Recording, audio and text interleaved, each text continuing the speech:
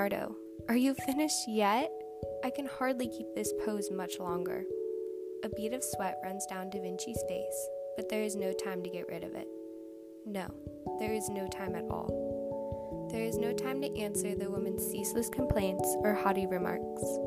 Leonardo da Vinci keeps painting and painting, with his eyes straining from the effort and lack of sleep. When the servants come to provide an early lunch, he sends them away, stating, "There is no time." He murmurs this phrase over and over again to himself while contemplating his art. There is something wrong about the proportions. But what? It could not be the hands, for he spent hours the previous day perfecting them, nor could it be the hair or the eyes, because he made certain to make them as realistic as possible.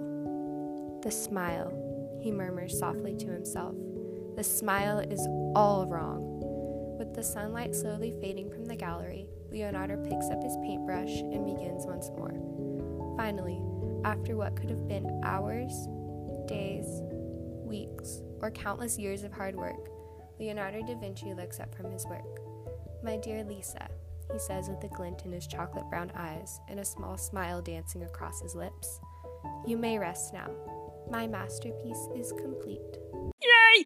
Around the 1300s, there was a rise of cities, inflation in public education and wealth, greater cultural exchange, and realization of the corruption that had been caused by the Catholic Church, thus igniting the flame of what would later be known as the Renaissance.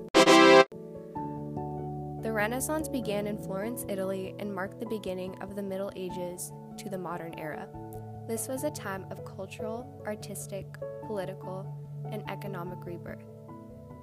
Thus, a rediscovery of classical philosophy, art, and literature was prompted. Ancient Greece and Rome were used as inspiration during the Renaissance and as a cultural standard to imitate and attempt to surpass. Many of the world's well-known art pieces, such as the Mona Lisa and the Last Supper by Leonardo da Vinci, originated during this era of time. However, art was not the only thing that saw improvement. Men like Desiderius Erasmus and William Tyndall, two highly known scholars, spent their free time translating the Bible into various languages, which ultimately led to the church burning them at the stake.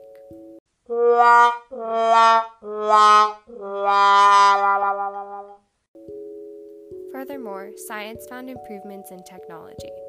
Galileo, an Italian astronomer, physicist, and engineer, improved telescopes so that he was able to describe the moons of Jupiter and the rings of Saturn. The Renaissance left a big impact on humanity. The idea of humanicism, or the belief that humans are more important and a man was at the center of his own universe, became a significant cultural movement. People began to embrace and recognize human achievements and individuality. In addition, the willingness for writers to satirize the church and state and write non-religious related works flourished. The Renaissance was a time of technology and innovation, most of which are still used in society to this day. By consulting the ancient texts of Greece and Rome, scientists and scholars were able to make great achievements in geography, astronomy, chemistry, physics, math, manufacturing, and engineering. Due to the new scientific findings, there was also a change in governance. People began to rely more on logic and reasoning to explain their world and beyond, and science was often used as a form of religion. The different views caused the church and state to drift apart in many European countries. In addition, the Renaissance brought people around Europe together. Trade of goods and ideas between cities, states, and other countries began to prosper.